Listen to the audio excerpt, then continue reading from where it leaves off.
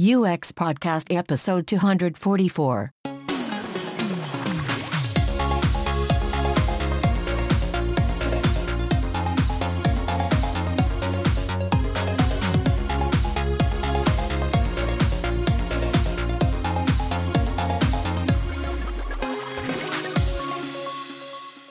Hello everybody, welcome to UX Podcast coming to you from Stockholm, Sweden. We are your hosts, James Royal Lawson and Per Axbom, with listeners in 194 countries from Bulgaria to Estonia. Nice. And today we are bringing you, for the first time in a long time, a topic show. You'll have to make do with James and mine voice throughout this episode. Trying to stick to a particular topic. And that particular topic is going to be icons. Icons, now, iconography, pictograms. What are we talking about, really? Well, we are talking about those little symbols that we, as designers, seem to love to use when we're making interfaces.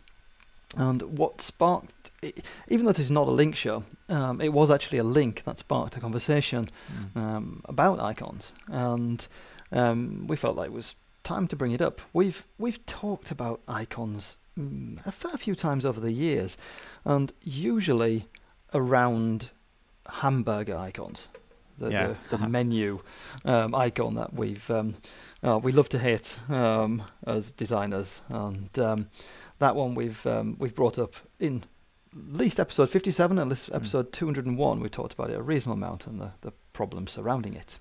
And we've also talked about them from an accessibility perspective, in that it's sometimes hard for people to understand them.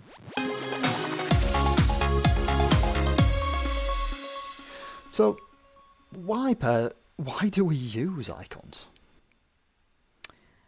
I suppose, if I talk to designers, there are different answers. One would be they save space. And so when we have moved across to building mobile interfaces, I think a lot of designers saw an opportunity to use icons to give them more space for their design work, to give people more work area space and move the menu to the side, so to speak, but keep access to the menu by allowing people to access it through icons.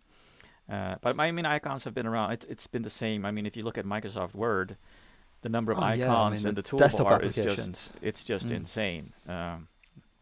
So it's always been something that designers just love to do, because it creates at least something. That means it's just not just words. It actually creates some sort of experience for the user that sets it apart. So it's a differentiator. So one app can differentiate itself from others by the design and by the design of the iconography, which means that you can recognize apps also based on that. So they serve a purpose of recognition. Yeah, you're right. That the saving space thing is probably the first thing everyone would stick their hand up and say that it's we try to do. And if you go back to, like you said, the example of Word, there's so many functions all available in various toolbars that you couldn't arguably do it any other way than using pictograms and icons. Yeah, exactly. And aesthetics, of course. I think the branding, or at least having a homogeneous look and feel to something. That you're using a particular icon set, or you want all your icons to represent your brand or your feel of your product. That's something as well, which I know we'd all probably list as one of the reasons. Yeah, exactly. It's quite typical, because as soon as one app changes all its icons, I remember when iOS changed all the icons in the interface. There's an uproar across the internet, and everybody has an opinion about it. So it's very emotional within the design world, which is funny because I don't think it is as emotional amongst users. No, it's the other thing about what icons are is they often, pictograms or icons, they try to convey meaning through a pictorial resemblance to something else, usually, but not all the time, physical objects. Yeah. And that, by having that connection to the real world and not to language, then another advantage that sometimes gets thrown up is the fact they don't need to be translated. Right, exactly, yeah. Words need to be translated, and in an interface that usually means an extra cost or an extra step in the whole process. Now, yes, you don't have to translate the words, but that means you're requiring a cultural overlap. If you're dealing with an international product, then whatever picture you're using as the icon to represent something, there has to be a cultural overlap between the countries around that symbol, so that you do create shared understanding. If there lacks a lingual overlap, but that in itself causes an interesting situation, because a lot of symbols have a real load of dubious cultural baggage. Yeah. I mean, now I'm thinking about it's not a computer icon, but the Men at Work sign that so many countries still use for roadworks. It's still a man with a shovel and a pile of dirt. We don't have so many women at work signs or person at work signs.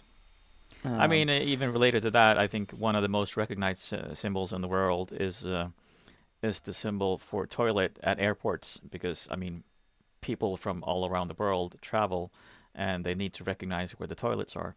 But even that one is becoming controversial, as it's often not gender neutral, which means that it's funny. I actually give my students this this exercise in class, where they actually have to redesign the toilet symbol. And it's funny how people sooner or later realize that toilet symbol is actually not the symbol of a toilet. It's people. It's a people symbol, and it's funny how the history of that, how that has become the symbol for toilet, but it's really just humans. Stereotypes of humans. Also, but it doesn't represent what it is guiding you towards. No, you're quite right. I mean, the thing you hear talk about how the symbol for the symbol with the wheelchair that's used. Yeah. Does that mean that if I've got a broken arm, can I go in there? So there are good examples of the toilet symbols about context and interpretation. Are they universally understood? Do you really know? I mean, I know that we've joked about the toilet signs in Lisbon airport. That they when we were there a few years ago, so the symbol for the Lisbon toilets, the female toilet symbol is of a curvy, thin woman. It's representing a curvy, thin woman with trousers, or at least not a dress. Yeah. See, and a lot of toilet symbols would have a dressed woman, a woman with a dress on. Not saying whether that's right or wrong, but someone had gone round every single sign that we saw in the airport that visit and drawn a dress on it. So that was it's an interesting example of perhaps cultural clash, but also of something maybe not being universally understood. Did they add the dress because they found that men had gone in because it looked too much like the male symbol, or had someone decided it should have a dress because that's what it's always been like? There's so many questions you don't really know. Yeah. But I think it's a pretty good example of the problem with that claim that everyone understands X icon. I think the article I read many years ago had come to the conclusion that there are like 2 or 3 icons maybe that could be universally understood, and one of them would be the heart sign. But even then, that wouldn't have been one of the ones I was expecting you to say. Oh, but the thing is, they understand that it means heart. But I mean, the function of it wasn't. I mean, that wasn't what the research was about. So, because that's interesting, because the heart symbol in itself can sometimes be controversial. I remember when Twitter changed from the star symbol to the heart symbol for likes, and people were upset because they didn't love what they were marking. They were just trying to remember it. Exactly. It implied, suddenly the heart implied a response to the content. Exactly. Whereas before the star was more attached to favourite, which it was called back then. So it meant saving it, whereas the heart meant expressing a like. Yeah. So they're two different features. The magnifying glass was actually what I thought you were going to mention. Right. That's sometimes given as the example of a universal icon, but it really doesn't hold up either. Because I mean, I think I've seen it used a fair bit to mean zoom. Exactly. Yeah. I mean, even on Windows, the inbuilt photo viewer in Windows has a magnifying glass with plus or minus as its icon for enlarging a photo and reducing it. So if you use Photoshop, you'll maybe have a very different understanding of whether that means search or zoom compared to someone else. And I think if you've ever tested anything with children, they don't necessarily have the same understanding of these universal icons as us. Exactly. And it's very, very easy to say everyone understands a hamburger icon. Everyone understands the search icon, the print icon, the home icon. Some of the, these are the kind of ones that get thrown up, I think, a lot in conversations. And even in within context, you sometimes don't understand it. I remember someone telling me about how they were chatting with their mother online, much in the same way that you and I are chatting now via video. And he wanted her to activate video. And so he kept saying, press the camera icon, press the camera icon. I can't see it. Well, it has to be there. And 5 minutes later, she appears on screen with the camera on. And he was like, oh, you found the camera icon. No, I found the fish icon. Yeah. Because the camera icon, of course, with the rectangle and the triangular end, of course, looks like a fish to some people. Yeah. When I'm talking to my mum about getting into settings on her Android phone, I realised that I needed to say the flower icon because she can't make out that it's a cog. It doesn't understand it's a cog. To her, it looks like a flower. And Exactly. since then, I kind of look at these cogs that we have for settings everywhere, and I see flowers. So it's difficult. And what I think one of the things they say for this is it's the symbol grounding problem. So this is in cognitive understanding, and this is where we need maybe Stephen Anderson here to talk about it, or someone. But basically, our understanding of symbols, letters in alphabets and so on, and a lot of these symbols, they come from, although our learning starts at birth to recognize some of this stuff.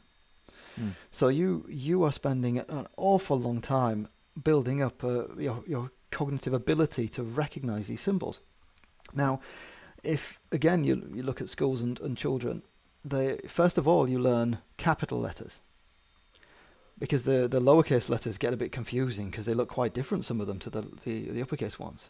Yeah. And then maybe if your country still does it, Sweden actually doesn't, but if your country still does joined up writing, then that's a third character set that you would try and learn in your country, in your locality. And this takes most of your, we're up to 12 years old, I suppose, when you get to that point where you're really getting quite good at recognizing all this writing. So with some of these icons, if we're talking about glyphs and letters as icons as well, you spend a good chunk of your childhood learning what they all mean, and it's still not always straightforward. You get something presented in a new font, you actually can't tell the difference between certain characters. Right, exactly. Yes. Yet we, as designers, seem to think that we can throw out new icons, left, right, and center, and within a few years, we're calling them universal. I think that's the gist of the problem. What we're talking about really here is that we keep seeing lots of designers saying how understood some of the icons they use are, and I think they are overconfident in how their users actually use those icons. It may be the case that the users are adept at using the interface, but it could be very true at the same time that they don't understand the icons at all. And so we sometimes misunderstand ourselves what job the icon does for the person using the service. Sometimes it's just the recognition that is interesting, whether or not the meaning of the icon is there or not. Maybe sometimes even it's irrelevant. Yeah. It's the article that actually started off the conversation was about the testing of icons and encouraging you to test your icons, which is completely correct. You should be testing your interfaces and see what response you get. The article in question did actually talk about testing the icons out of context. Yeah, I think that's what got my attention in that one as well. The fact me that too. that you really. I mean, I think I've even fallen into this trap sometimes. That I remember working with a chatbot last year, and they were discussing, so which icon should we use for the actual bot, the person per se that you're talking to? Should it be a robot? Should it be the face of a person, a sketched face of a person? And so they set out to actually test all those icons independently of the interface of the chatbot, which of course means they are completely out of context. So what you would get in a study like that or in research like that is an understanding of that icon and what it means to a person without everything around it. Or you're going to have a question, aren't you, Bear? I mean, that's the thing. When you present those icons, there's going to be a bit of text, presumably above it, which says, choose which of the following best represents X. Yeah. So you are creating some kind of context, but it's not the context of the actual interface. In that case, it was actually done person to person, so we were showing the icons to people. So it's just holding up the image and asking for responses to what they were feeling around it. Which it's like you get kind of like it's almost like some kind of psychology thing where you're going to get all kind of things about their childhood and kind of It's like a Rorschach blob, really. So that tells you really nothing about how people respond to that icon within the context of, in that case, it was a health bot, within the context of actually feeling ill, going online, finding a service where you describe your symptoms. You would never understand the icon in the same way when you're doing that as when you're seeing a big, of course, high-resolution image of that icon in a completely different context. Yeah. I think we place too much value in the meaning of icons outside their own context. Yeah, I mean, I remember when I've done eye tracking tests, and something which is just to see all the time was people fixate on words and faces.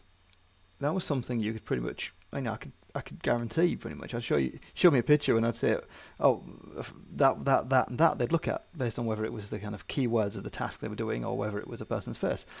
Icons on the other side, that was more the position of them that was relevant. Right. I mean, some listeners out there can maybe even test this themselves.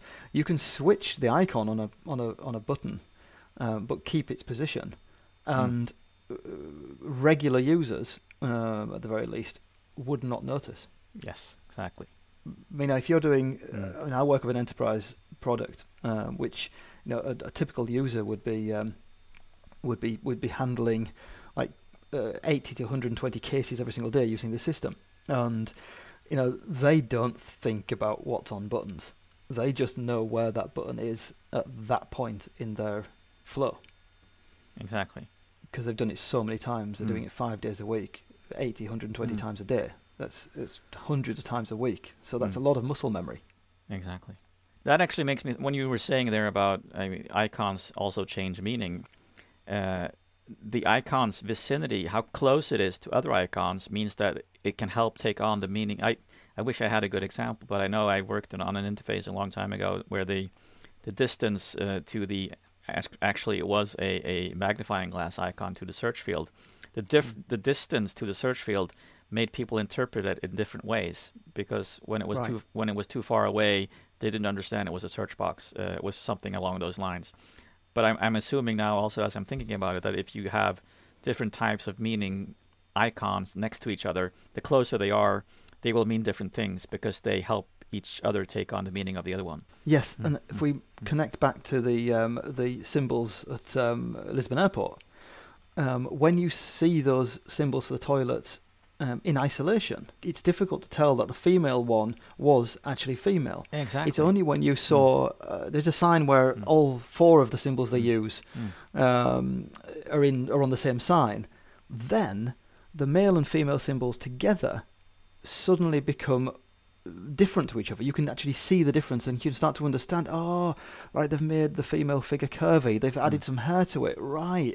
But without the male figure to contrast it to, you don't get the same level of understanding. So what we tend to say in design then is that, to help people fully understand the meaning of icons, if they need to, you also need the label. You need to complement with labels, because when you do that, the meaning of the icon, of course, becomes apparent because you can also read the meaning of it. The problem is that when people decide that, no, we don't have space for that, and so we're going to avoid it. I'm seeing this as a many-part process where you help people understand your interface and then allow them to remove parts that they don't need anymore, such as turning off labels would be an example of that. But at the same time, the label is essential to have there. You can't not design the label. You can't not think about the label, because from an accessibility point of view, it needs to be included, even if you are turning it visually off. Exactly. Yes. There is actually there's very few standards to do with icons. At least in the digital space, we don't have a huge amount of standards to go on, but there is ISO 7001, which is the standard for public information symbols, and that's specific specifies graphical symbols for signage that's used as public information. You'll recognise things like the exit symbol, dangerous chemicals, all those kind of ones that we see on lorries and things and public buildings. Those symbols are all defined in the ISO 7001 :2007, I think it is, the latest one. But what's interesting, or what was an interesting aspect of that, is for a pictogram to be accepted as part of the standard, they have an acceptance criteria, and it was that 80% of people need to correctly recognise the pictogram, at least, and less than 10% of people can't get the incorrect, so the reverse meaning. So if we take the toilet example again, if you have the symbol for a female toilet, then 80% of people have to be able to look at that and go, that's the female toilet. And less than 10% have to say, that's the male toilet. Yeah. I guess that, because 80 plus 10 is only 90. So I guess there's a kind of pot there where people go, don't know. And that's actually kind of maybe okay, because don't know is not the same as being confident it's the opposite. But even 10% saying the opposite, that's quite a lot. 80% saying the correct thing is pretty high as well, Pat. Yeah, it is. It's very high. Yeah. So maybe, but that's actually an interesting thing to take into usability testing. Exactly. Can you get that kind of level of acceptance of your icon, or understanding of your pictograms and icons when you're testing them? It's a useful thing to bring up in a test, or to observe how many people do get it. And I think even then, also you have to start thinking about things like not only the metaphor that you're trying to have it describe, but also what color are you making your icon? Because that also not only plays into accessibility, but I guess certain icons can mean different things depending on what color they are. Because we always use red for warnings, but if the symbol itself means warning and you're using another color, does it still mean the same thing? So there are so many aspects of just this small, tiny thing that are really important, but I think we treat them quite carelessly. We depend on them a lot without really understanding how they can affect people's interpretation or even their feelings towards you, depending on whether you have tested that icon in another cultural context where the icon itself can mean something completely different and even be offensive. Yeah, again, I'm going on a lot about the Lisbon toilet signs, but one of the issues there, I think there's a Reddit thread about it as well, that because it's a thin, curvy woman, it's like, how does that make people feel who are not thin and curvy? And can it trigger? It could even trigger anxiety issues for someone when they see that symbol and kind of feel excluded by it. Exactly. Yeah. So we have a lot of responsibility when it comes to designing icons. They're universal icons that span all ages, all languages, and all cultures, Mm. that's a big ask. And It we need is. to be we need to be really careful as Mm. designers when we start saying about universally understood icons and Mm. everyone knows what a hamburger icon is. Mm. Everyone knows what a setting icon is. Mm. Because they don't.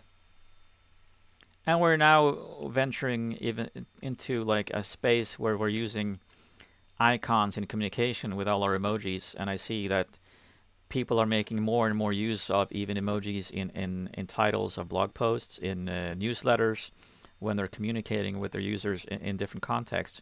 They're adding emojis without considering the effect of that emoji, whether people understand it or not. If the laughing face is really crying, as some people think that it's a tear, or is it crying from laughter, that can have immense consequences for a person trying to understand if you're being ironic or if you're actually expressing care. But people use them again. They love to use them because they're fun and they create attention. And I'm guessing now again you're starting to measure stuff, and it shows that if you have an emoji in the title of your newsletter subject line, it will convert better. But that's an interesting point. It makes me think of as well the history and how we've applied, or we've kind of put icons into our interfaces. That if we look at the web age, then icons originally, I guess, we were using GIFs and image files that were used in the web pages. Then we went through a phase of using sprites. Do you remember you made those canvases with several icons all in one image? Oh yes, of course. Yes. And with CSS, you move the sprite the to visible the right area. Bit, so you only, so you just have the visible area in the window, so you see through and move it all around. And then we have a phase, I think, still used in a lot of sites, things like Font Awesome, where you use actual fonts that instead of having letters in them, you've changed all the letters to various symbols. Which I know that has kind of all kinds of weirdness for screen readers, because of course they read it, so you can end up with your icon that's filled in the slot of an A being read out as an A, even though it's kind of maybe the settings icon. Yeah, exactly. But now though, we're using more and more SVGs, so the scalable vector graphics. Yeah. In design and interfaces, and they're really good because they're just XML. They're just code. They're just kind of instructions on how you can draw something. So they scale really nicely. They look wonderful on giant screens and wonderful on tiny screens. But something that gets missed there is the accessibility again. That you need to label them and you need to give details about them so that they're understood by various technologies that help people. Exactly. So I mean, essentially, what you're saying is that there's no set standard. Yes, it's more people are moving towards SVGs, but most people aren't there yet. And if you're just an editor on a web page, you're not using SVGs for adding your icons or emojis or whatever. So the complexity of it is actually growing, especially from an accessibility point of view. That understanding it based on context and based on your own experience and your own understanding of the icon, but also, can you even see it? Can you even read it? Do the colors match? Are you colorblind? How do we even get it right? Well, I think what you've just said there basically means that you've got to use words, or at least you've got to start with the words and make sure the words are included in all the necessary places. Yeah. And you've got to remember that your icon is an add-on. Yeah. Your icon is something which you're extending the meaning with an icon. You're not replacing the textual description of that function with the icon. Exactly. Because as soon as you start taking away the words, then you have lost people. You will cause confusion. But then we are also saying, because that constitutes almost 80% of the apps you download and start up. A lot of them have only icons as their menu bars, which is a huge problem. You can add the accessibility aspect of it, and actually, if you activate screen readers, you can actually touch the icons and have it read to you. But if you don't know how to do that, then you're stuck with an interface with icons that you just have to go through and test and see what they mean. And also, what's a menu icon? That's one thing I know we talked about Yeah. before. I mean, just now in front of me as I'm talking to you, I've got 3 dots horizontally. I've got 3 dots vertically. I've got a little arrow pointing downwards. I've got a hamburger I can see over there as well. I mean, without even moving a window on my desktop, I can see like 4 or 5 different things that symbolize. Yeah. Because I've pressed on them before and I've remembered it, they symbolize opening up a menu. Yeah. And it's sort of like, in the end, you stop caring, but you sort of know where to click. Well, you click on them all until you find the one that Yeah. opens up the right thing. Yeah. I just hope it doesn't delete something. So what's our message to all designers out there about doing it and going about this in the correct way? Never say universal. Mm-hmm. And if someone does say universal, then be ready to take up the argument and think about how it might not be universal. Yeah. And don't test your icons out of context, because that tells you nothing about how they will be used within context. And always remember text. Text is, you are textually describing things. The icons are not a replacement for that. But also, I mean, the positive message, you still have fun with them, but with your users, not at your users. I mean, they can create lots and lots of fun stuff as well and make people feel joy. That's what a lot of pictures are for, but do it carefully. I mean, I know I have a lot of fun with the Slack status icons. Like you can change your icon in Slack to whatever you like. So, in the spring when I'm growing stuff in the garden, I have a carrot. Now during the summer, I've had a kind of big sun hat. So allowing your users to play and to use stuff, to choose things themselves can be a real plus. So, if you want something to listen to next, you can actually go all the way back to, you found one, episode 31. Yeah. Oh, that has to be, that's it's a like long 2012 or something. Yeah, it's a long time ago. It's 2012. You're right. It's November 2012 when we talked to Derek Featherstone, and we talked to him about infographics. Yeah. And how you can make them more accessible. Scary thing is that's hugely relevant still. Yeah, I mean, I remember that. I think it was you that you'd created an infographic about inclusion or something. Oh yes. And I mocked you for the fact that you had created an inaccessible infographic about inclusion or something like that. I'll have to listen back myself and remember the details. So then, of course, we talked to Derek. Yeah, who is an expert in accessibility and has been for many decades now. If you can spare a little bit of your time, then you can join our little community of volunteers. We're always looking for help with transcripts and also with publishing. So just get in touch with us anywhere where you can, from email to Twitter or even Facebook or LinkedIn. Remember to keep moving. See you on the other side.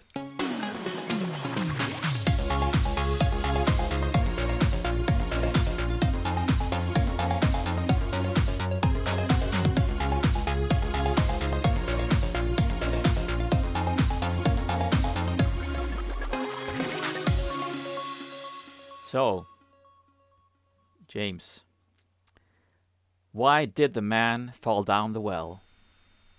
I don't know, Per. Why did the man fall down the well? Because he could not see that well. Oh. Maybe it lacked a text label.